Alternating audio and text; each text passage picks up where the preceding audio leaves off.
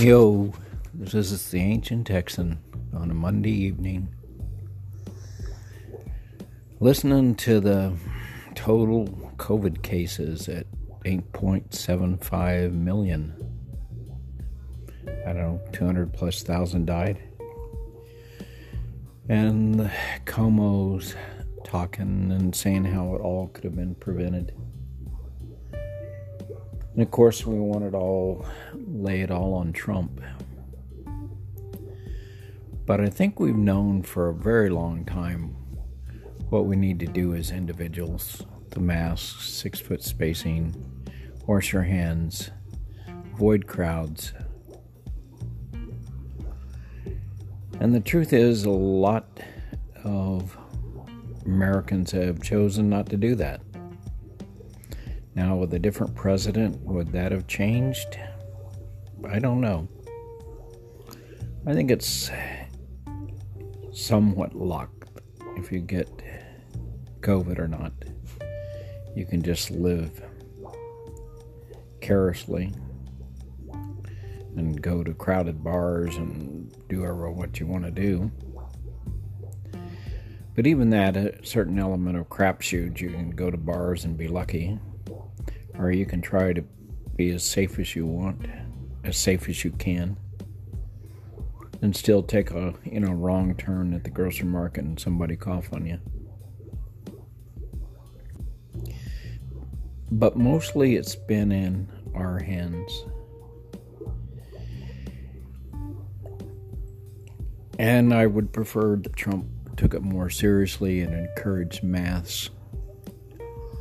But I think it's also on those that believed him that masks weren't important and believed that they were smarter than the doctors and scientists, and or some combination of they didn't care if someone else got sick because they were healthy. Well, and I think there's also something to point out here that I'm not sure the kind of, doom and gloom that we hear on the TV, and I assume people on Fox hear doom and gloom too, but I don't actually know that. I don't watch enough. But certainly on any other channel that I've been on, doom and gloom comes across pretty strong. Whole lot of fear there. Not much saying here's what you can do to control your own fate and give yourself the best chance.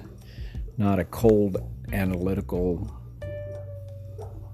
analysis. And when they talk about the hospitals have got a lot better at keeping people alive. I don't hear the kind of encouragement that things are improving at the hospital and your chances of survival are a lot better than they used to be, and here's what we've learned, and this could help you stay alive. It's more like, here's this thing that's all Trump's fault, doom and gloom, and it's coming to get you, and if we blame him enough, everything will be okay. That's kind of of course nobody says that, but it's very much focused on blaming Trump, and I think he deserves some. But going back to what I said at the top here, I think we've all known what we need to do for quite a while. And it's kind of like the restaurant, if it's open and packed and you're in there, can you put that on Trump? Or if you're in a bar, some crowded place, you know what you need to do now.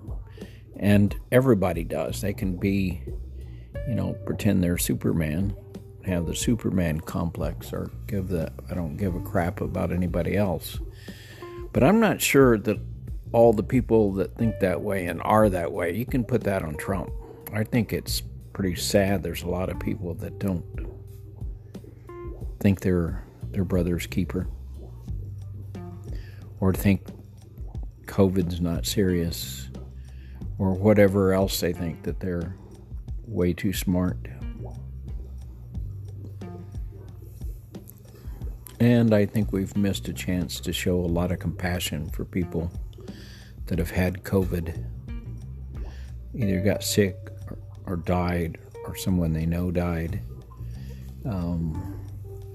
There's some pretty good opportunities here for caring and loving and pulling together as a country. And I don't see news media and most individuals doing that. Don't worry, I've had this cough for 6 months. It's probably something else besides COVID. Doesn't mean that it's not bad, but it's probably not COVID.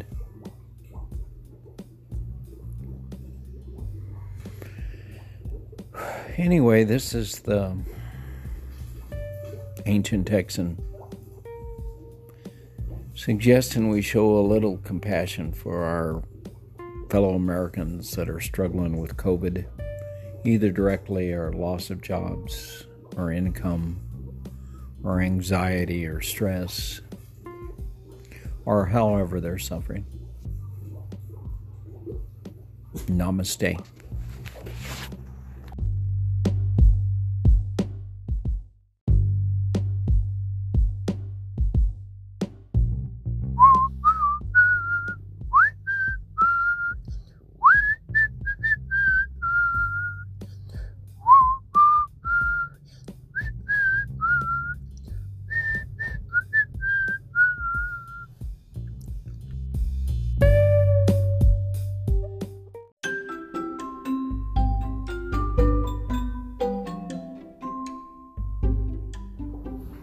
Yo, this is the Ancient Texan, an Earthling, hoping we all can learn to live and play well together on this small and delicate planet we call home. May we all honor the sacred in our fellow inhabitants. Namaste.